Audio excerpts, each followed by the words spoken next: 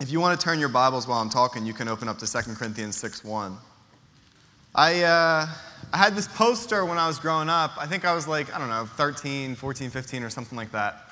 And there was a poster in my bedroom, and it's one of those motivational type posters.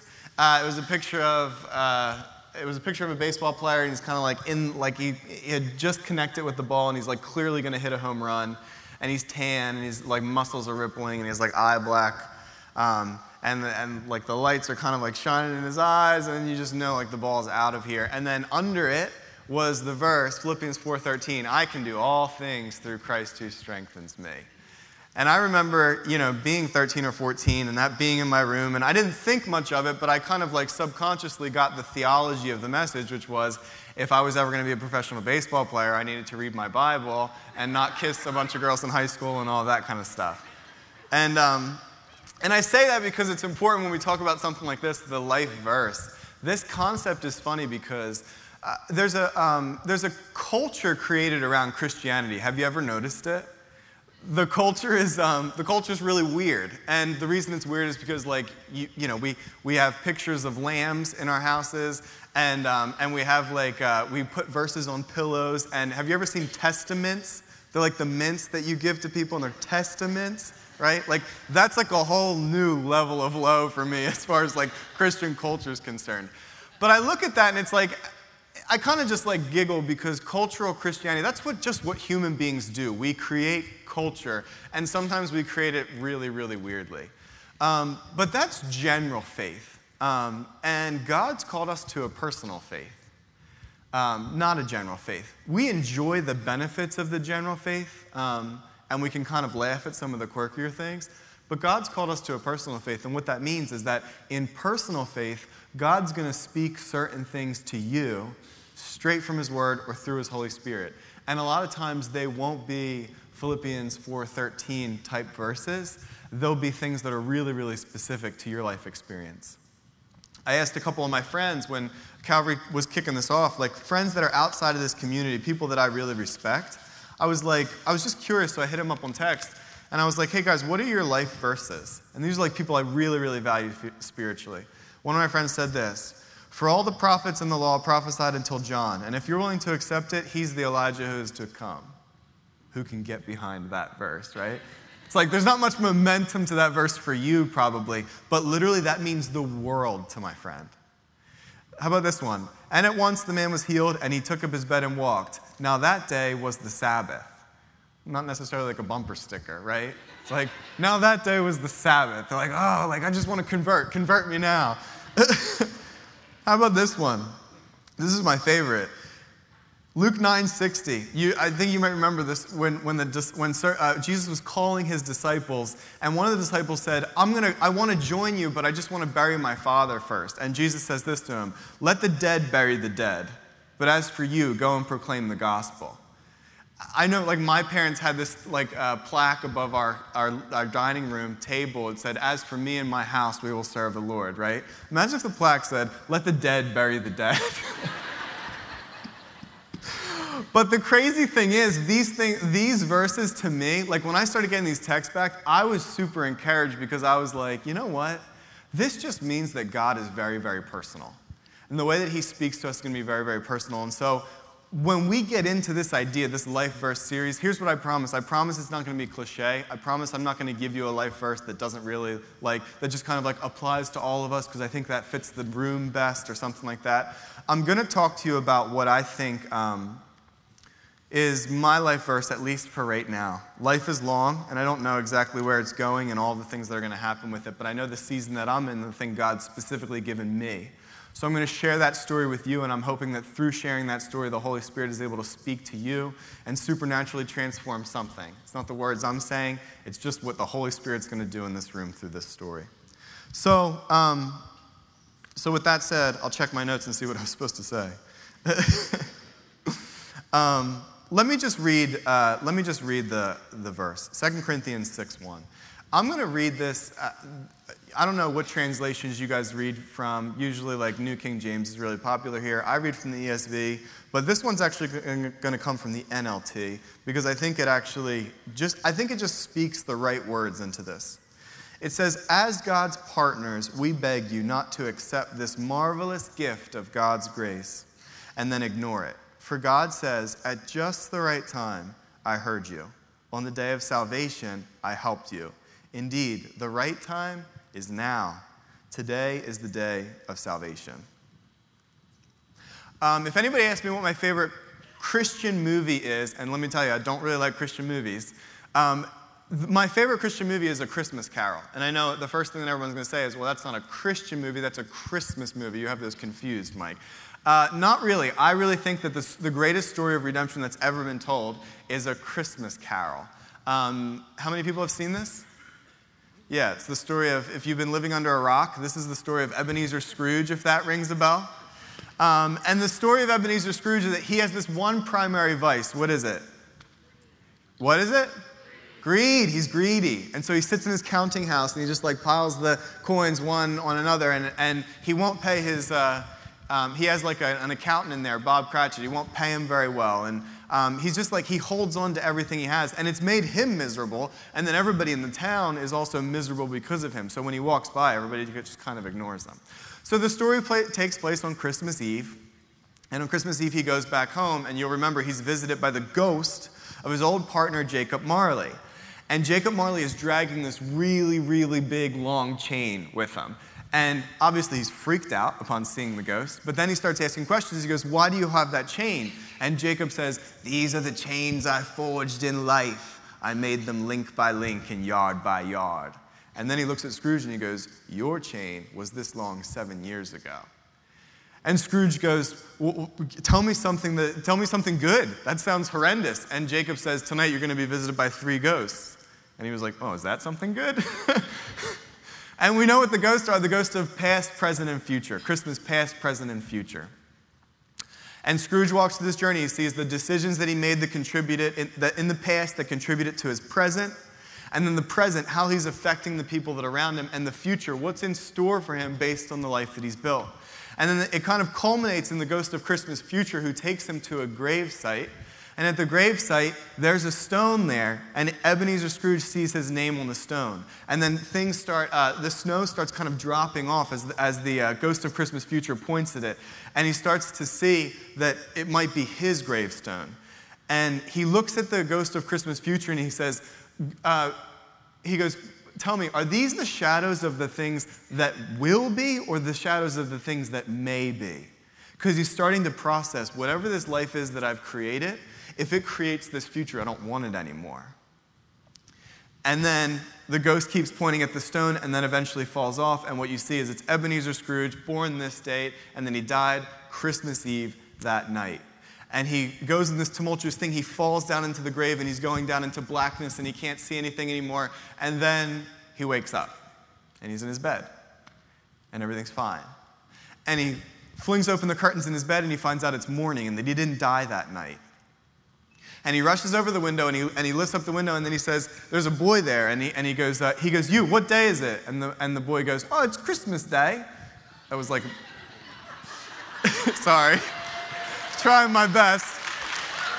I got a half Australian, half British accent, mixed them together into, maybe that boy was half Australian. But he goes, it's Christmas Day. He goes, the spirits did all night. And he feels this refreshing feeling of, oh my gosh, I get a little taste of redemption. Whatever the past was, I get to rewrite the future because I've been given a second chance.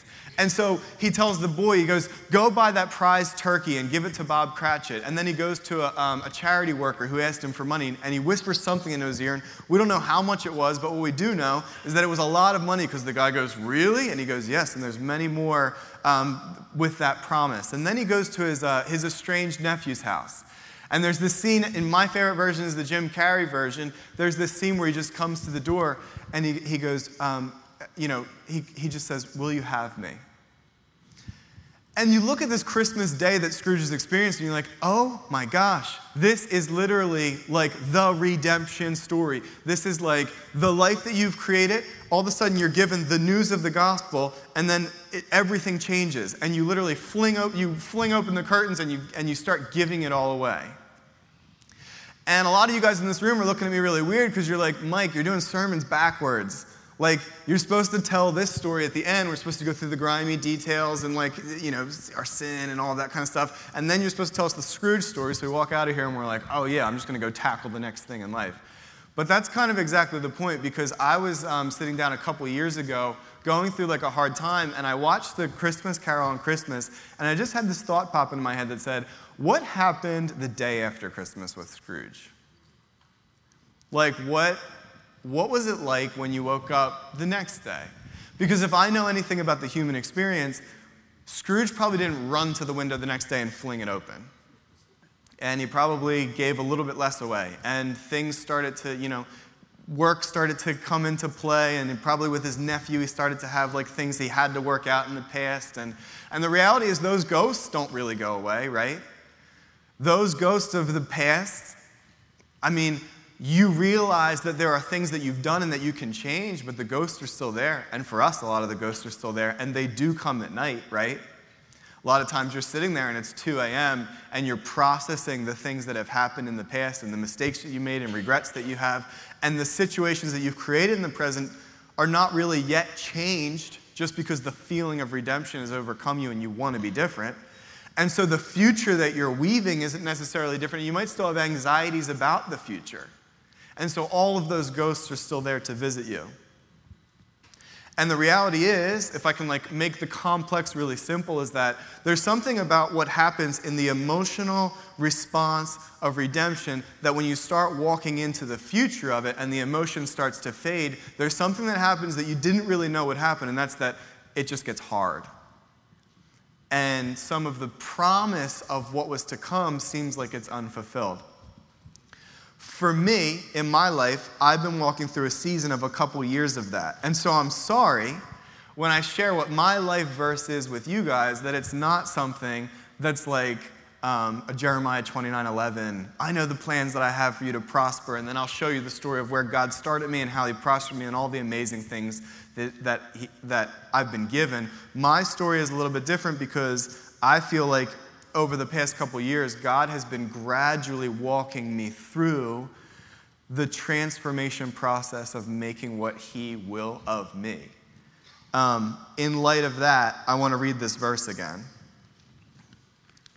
As God's partners, we beg you not to accept this marvelous gift of God's kindness and then ignore it. For God says, at just the right time I heard you. On the day of salvation I helped you. Indeed, the right time is now. Today is the day of salvation. If you know anything about 2 Corinthians, you know that Paul wrote this to the church in Corinth. And the church in Corinth was, basically, they had theological stuff that they wanted to wrestle with Paul about. They were disappointed with Paul in certain ways. There was different schools of thought that were emerging in their church. Paul had been gone for a really long time. He started the church, stayed with them for 18 months, and then he was years away from them. And when they were writing a letter to Paul, this is Paul's response to that letter. And basically, if I can sum up what the Corinthian church was saying in all of the different things that they were talking to Paul about, it was really this. Paul, this is harder than we thought it would be. I think we're a little bit disillusioned because things were exploding when you were here, and a lot of things were going amazing, and now we're in the mundane of this person is fighting with this person about this, and we don't know if this is true anymore, and we're struggling because the city is putting pressure on us in this way, and we don't know what to do about it. Does that start to sound a little bit more like the human experience that we feel? Paul, in response to that, gives them this verse, and he sets up this weird dichotomy that theologically a lot of us don't really jive with. It doesn't make a lot of sense. But he tells them, he says, don't accept the kindness of God and then ignore it. What does that mean? Apparently what Paul's saying is that there's an idea here that you can actually accept your Ebenezer Scrooge come to Jesus moment. You can accept the kindness and the grace of God in a moment, and then you can ignore the transformative work that can happen in your life after that. That's actually a possibility. If it wasn't a possibility, Paul wouldn't have written this verse. And so, for me, I basically, when the Spirit kind of gave me this verse, and when I really wrestled with it and thought about it, it was at a time when I was really, really struggling with the idea of why isn't this easier? Why isn't God just moving in my life in ways? Why am I 25 25, 26, 27, and struggling with the same things that I was struggling with at 20 years old. Why is that happening? I thought this would be done with. If I you know how in high school they have little note cards and they say, write to your future self about what, and I would write to my future self, I'm so glad you beat all of the things that you struggled with when you were my age. And I'm so glad you don't think about those things anymore. I'm so glad you make all the right decisions now and everything's perfect. But the reality is, I became the age that you would write that postcard to and not a lot of things were perfect. And I still had the same struggles and there was a lot of stuff that I hadn't beat. And as you start to unpack this, I think what you find is it's like the transformative work of Christ, when you first hear that message of the gospel, the transformative work of Christ is that there is a renewing of the mind, but the undoing of yourself takes a really, really long time. And tell me if this experience is true. Have you found this? It's almost like a little bit like those Russian dolls, where there's another doll inside of the doll. Anybody ever experienced this? It's like, I thought I had my problem and that God had worked and it was done and over. And then I was like, well, here I am. God pulled this little Russian doll out and there's the real me. And it was like, nope, you'll never believe it, but there's another one in there. And he's like, oh, geez, I didn't know there was two. And so you're like, great, okay, here. And it was like, there's another one. And this process of Christian life, this transformative process, there's so much in you that actually needs to be surrendered. It's like, for any of you guys who are 50 or 60 years old in here and have been doing this process, kind of it's like, where's the end? Where's the last little Russian doll that is me, and how small is it? So I felt like that. I was like, God, I'm wrestling with this stuff I didn't think I would be wrestling with anymore. He brought me to this verse, and I think that when I look at this, one of the things that I really had to wrestle with is, God, why do I ignore the transformative process that you have? What is it about me that's kind of that reacts so violently against what you want to do in my life? And I feel like when I really thought about it and processed it, basically God was like, well, you're a lot like Corinth. You're a lot like the church in Corinth. To give you a history of Corinth, Corinth was like a trade city. There was a lot of commerce there. They were really rich. They were really cultured, and they were really sexual. That's kind of embarrassing. But what I mean by that is that, Corinth, because they were in the middle of because they were a trade center in commerce, they were very wealthy. And then they were cultured because they were near Athens. And so they got a lot of the philosophy, intellectualism, and art from Athens. And they were sexual because they were sexual. I don't know exactly why. But to play the Corinthian was like a Greek word that it directly translated. To play the Corinthians was to have sex with someone. So if it was like, oh, she had sex with him, it's like she played the Corinthian. So that's how sexual this place was. And it's funny because I think when I look and parallel my life with the culture of Corinth, if we're all honest, does the culture of Corinth sound like any culture that you might know? Right? If you look at that, it's like, what's rich, cultured, and sexual? That sounds a lot like America to me. And I know that I'm a product of the culture that I was raised in, and so I'm not unaffected by these things. When it comes to being rich, I know for a fact that I don't really need money for money's sake, But I do know that money has created the metric in our society by which you can gauge whether you're successful or not, and I pay a lot of attention to that. And so in the things that I chase in life, sometimes I've gotten to places where I'm like, I don't even want this. Why am I doing this? And the reality is, embedded at the bottom of it is because you really enjoy the metric because you're proving to yourself that you're successful. Very Corinthian of you. How about the cultural aspect? Well, I love art and philosophy and culture in general. And we know social media has made culture kind of spring out of control. And so what you have is social circles of industry or just friend groups or whatever. And these social circles are kind of aspirations that you have. If I could break into that social circle, amazing things would happen. If I could know these people, I'd probably be happy because they're interesting enough. Those kind of things are thoughts that I would naturally have. That's my natural bent. And getting into the in crowd is something very American and very Corinthian. And it's a struggle of mine. And then sexual. I'm just going to say that. Because that's a weird thing, but it's obviously sex is pervasive in our culture. And I don't really know if you can be my age and have gotten away unscathed. It's just I remember seeing some statistic that said, if you are alive today, you will see more ads today than somebody in 1950 saw in their entire lifetime. And half of those ads are pretty pornographic. I remember somebody teaching me about advertising. They were like, the key of advertising is you got to find something that people want. You got to convince them that they need to have it, and you need to put a half-naked woman somewhere in between. And that's basically how you sum up the advertising that we see today. And our culture is really, really sexual. I call this category of things, just the rich, cultured, and sexual, I call this the world out there. The world out there is one of the reasons why I tend to ignore the transformative work of Christ. Because the world out there kind of presses in on me and offers easy escapes for things. If you want to do the hard work of really uncovering why you value yourself and why you consider yourself valuable, that's really hard work and it's really grimy. But you know what's easy? Go get a job and work really hard and make a lot of money and have other people think that you're successful.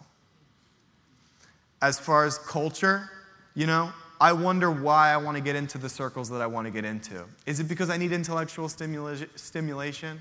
Is it because I have a desire for great art? Or is it because I have a desire to be on some intellectual level? Or is it because being in that circle somehow completes something in me that's absolutely missing? Do I want to look at that and find out what that is? And on the sexual side of things, is there something in our culture? Is it so easy to feed on that because there is something that we're missing sexually that is completely unfulfilled? I remember I was in this situation with this girl, and she was literally wrong in every single way. And it was kind of like pushing the boundaries of seeing where, I don't know, you know what I'm talking about. We were in that stage, and I just remember something happened, and I was going to go meet up with her. And I knew it was wrong, and I knew whatever was going to happen wasn't going to go to a good place.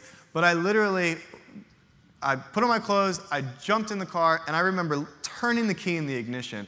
And stronger than most times I've ever heard God in my life, it was as close to as an audible voice as I could have heard.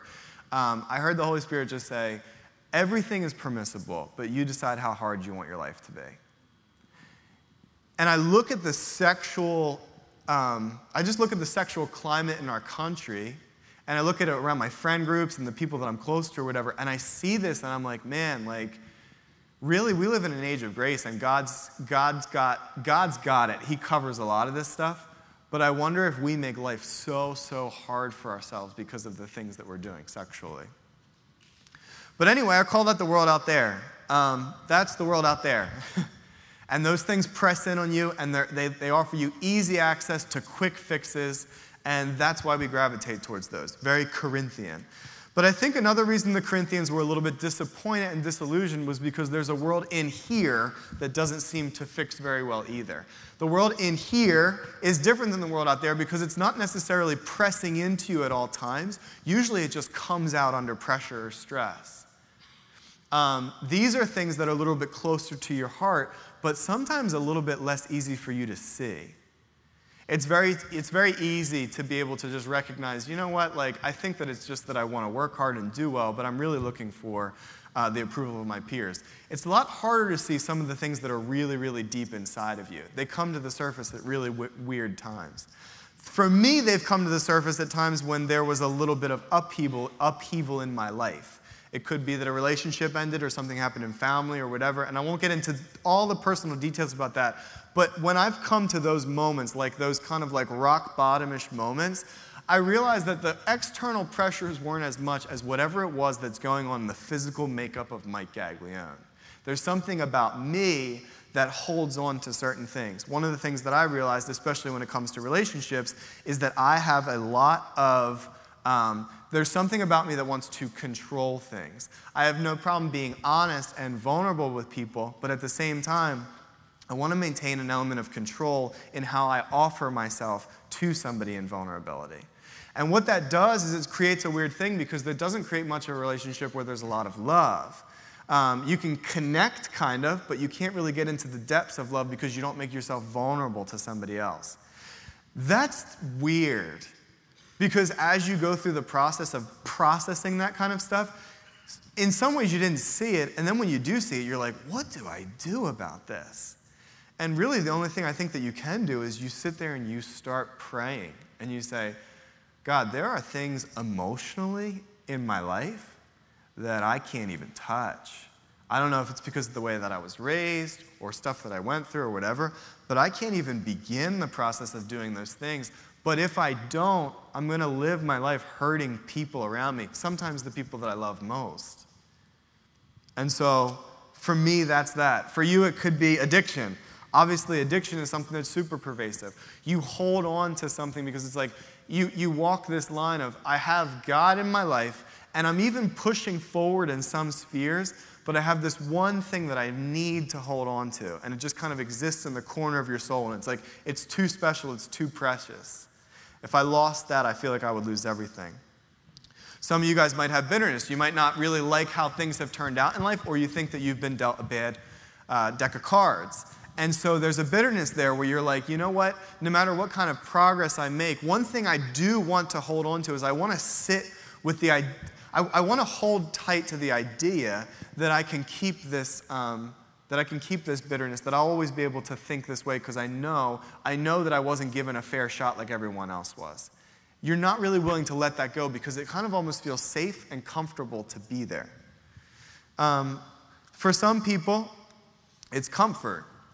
Like, comfort is just the thing that you just absolutely can't let go of. It's like, God, I will trust you in all kinds of ways, and I'll give money, and I'll do all kinds of things, but one thing I can't give up is that you would call me out of my comfort zone. I want to be able to wake up, go to Starbucks and get my mocha latte with an extra shot. I want to be able to go to work and everything's kind of in control. I want to be able to go home to my house and have that perfectly in control. I want comfort in all levels. That's the only thing. Don't shake my comfort, God. And so you hold on to that.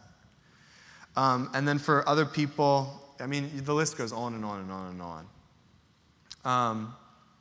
There's this idea of holding on to things instead of letting God do his transformative work.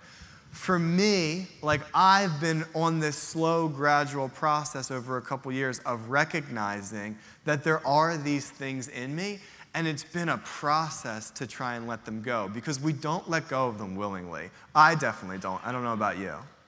But we don't let go of them willingly. There's a resistance to the process. I don't think anybody captured this resistance as well as C.S. Lewis did in his book, The Great Divorce. I don't know if you've ever read The Great Divorce, but it's basically about heaven and hell. And it's a beautifully metaphorical book. I don't really think that I'm smart enough to understand it, so I kind of almost do the Cliff Notes version of it. But there are certain excerpts in it that are amazing. But to understand the excerpt that I'm going to read, one thing you need to know is that there are those in the story, C.S. Lewis is an observer of heaven and hell and the relationship between them. And so the ghosts that are in hell are actually allowed to take the bus to heaven. And frequently, the buses just go back and forth. So they can catch a bus anytime they want to heaven. And a lot of the ghosts do. They want to check out heaven, they want to see what it's like. And so they just want to kind of kick the tires of heaven and see if it's a place that fits them.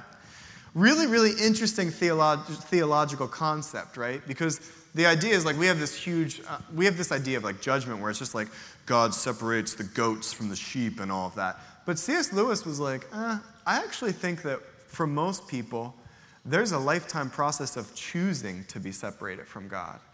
And maybe that never even ends. And so he wrote this book, The Great Divorce, where these ghosts always have the choice to embrace God and what heaven is, but a lot of times they choose not to.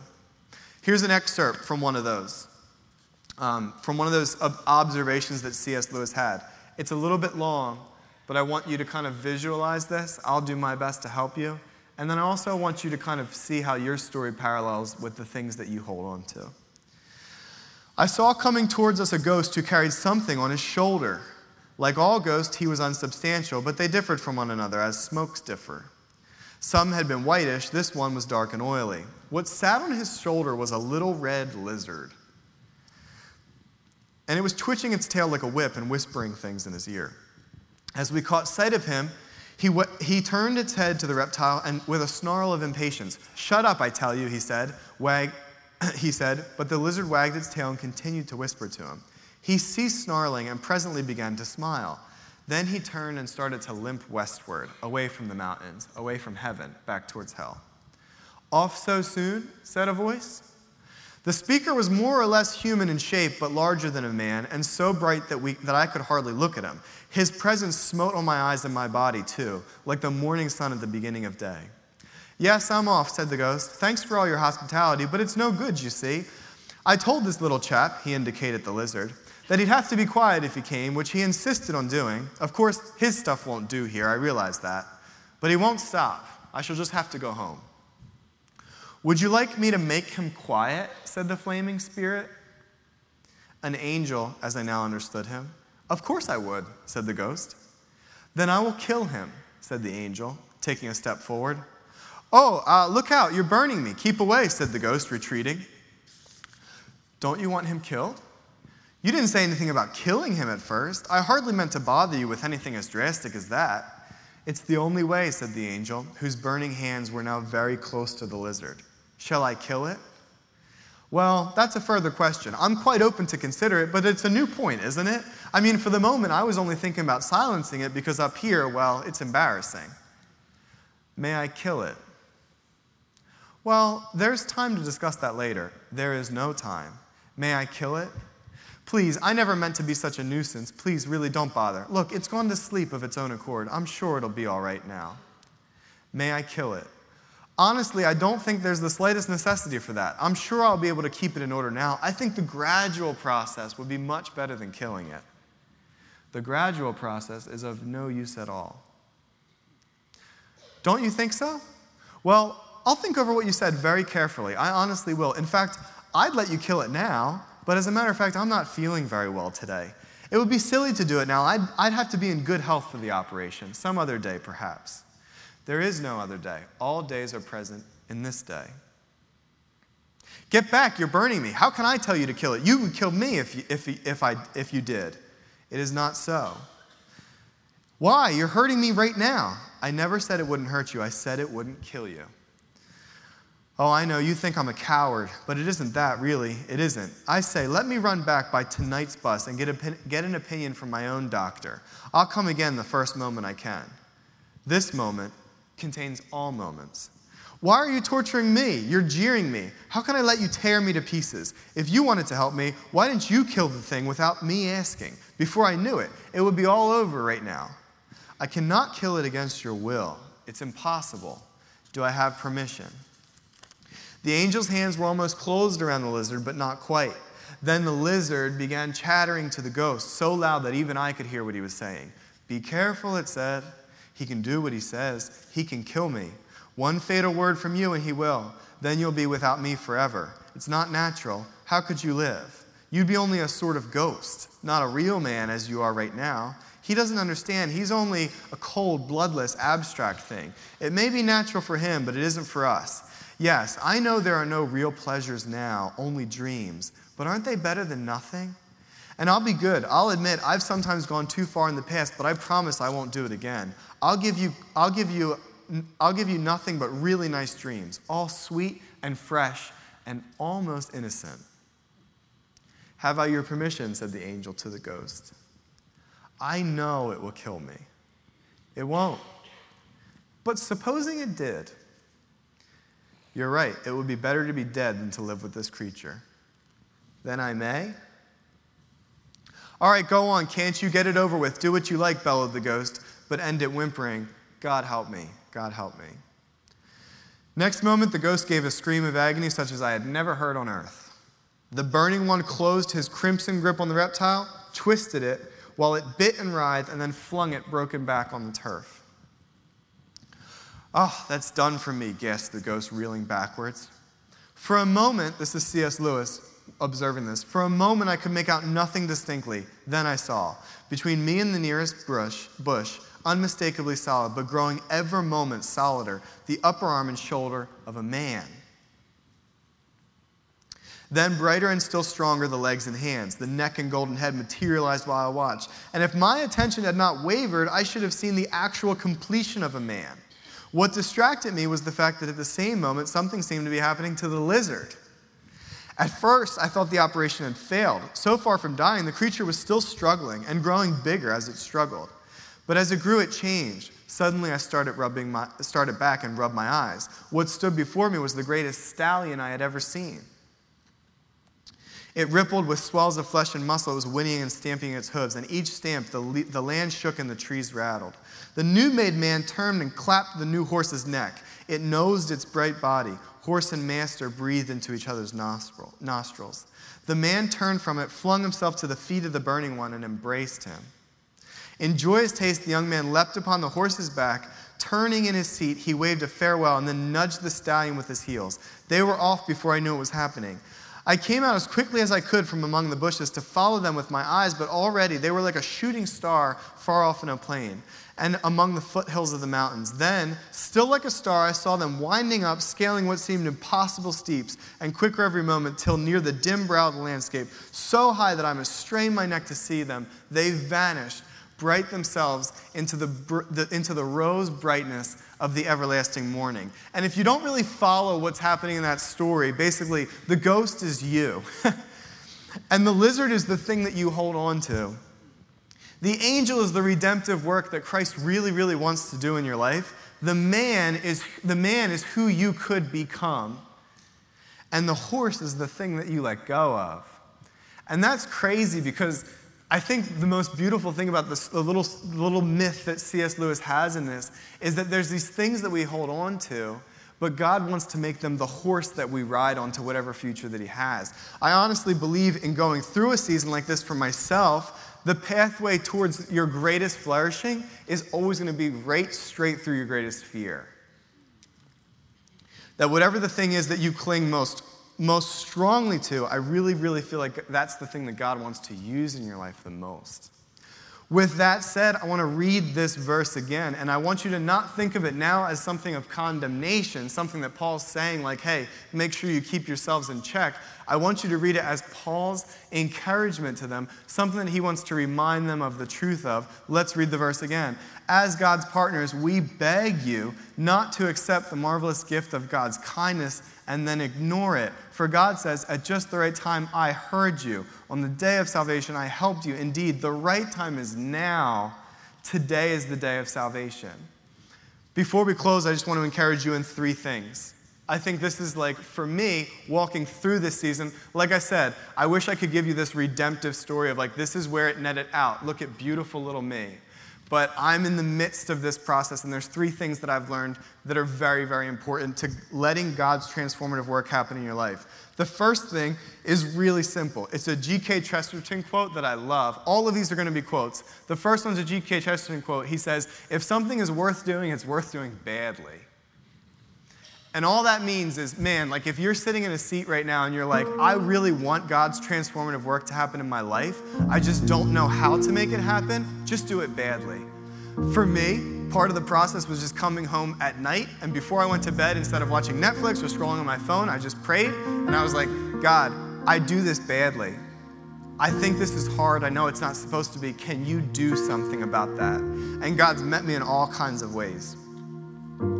The next quote is a quote that I really love, and it's about how things are not too late. The best time to plant a tree was 20 years ago. The second best time is right now. And for some of you guys in the room, you're probably like, you know what, like I'm 10 years into this and nothing's changed. And I don't know what to do anymore. I've tried and stopped and started and like I've given up on that. And God gave me transformative work at some time, but I don't know if anything more is coming. I'm telling you, the best time was probably 20 years ago, and you might regret the 10 years that you haven't really made progress in an area, but plant the tree right now.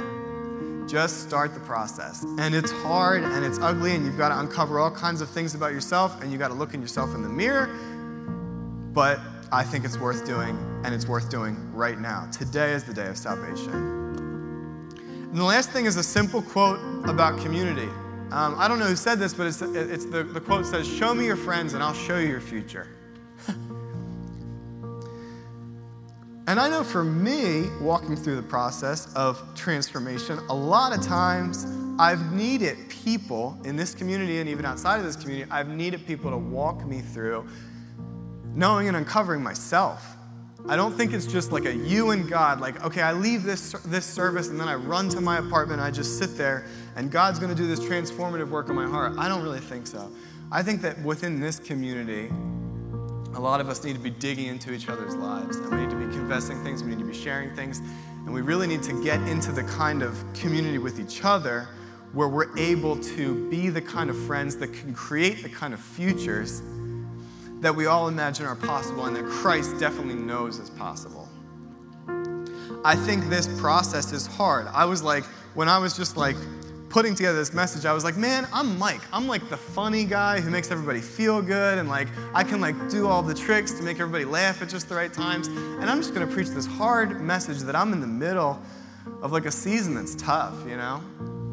But I think here's the thing. This is what I want to encourage you. If you relate at all to this story, I will say this. It's hard, but worth it, like marriage, marathons, doctorate degrees, family life, art, poetry, cooking, and for me, baking the perfect chocolate chip cookie that tastes absolutely amazing. Everything that's worth it in life is really, really hard. But I think you can do it, and I think that we can do it together. And so with that said, I want to read you a verse that coincidentally I started with. And if you want to turn there, you can, but if not, I'll just read it. It's straight out of Philippians 4:6. Don't worry about anything. Instead, pray about everything. Tell God what you need and thank Him for all He's done.